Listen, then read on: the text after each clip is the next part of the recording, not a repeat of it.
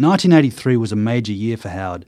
As he said, he produced 8 different works and could have followed each of them in any direction, and over time he did. Here was the antecedent for a major strand in his work, the suburban interior, and particularly significant is the wallpaper connection to the later interiors and exteriors that used stenciling. The companion piece to this, from the same year, is Suburban Exterior, which he also revisited with the pointless suburbs.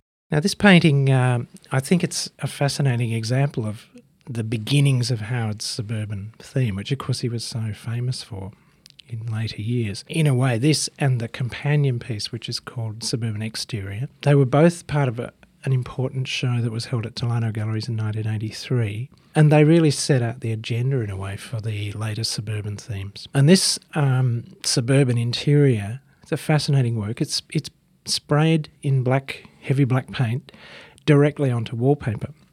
And immediately you see what Arkley was up to here. He was trying to incorporate the actual patterning and domestic references of suburbia straight into his work. And in fact, in that exhibition, it was one of a series of works which were sprayed directly onto backings. Well, there was one on a map and one on a poster, which was mimic graffiti, and then this one which sort of traced the outlines of a suburban interior straight on the wallpaper.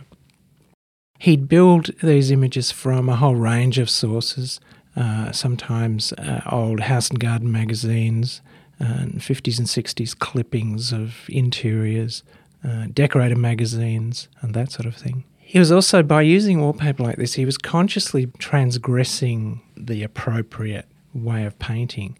One of the ways that in the previous generation abstract paintings would be criticised was by describing it as like wallpaper. And so by literally incorporating wallpaper here, he's sort of thumbing his nose at all the sort of tastemakers of the previous modernist generation.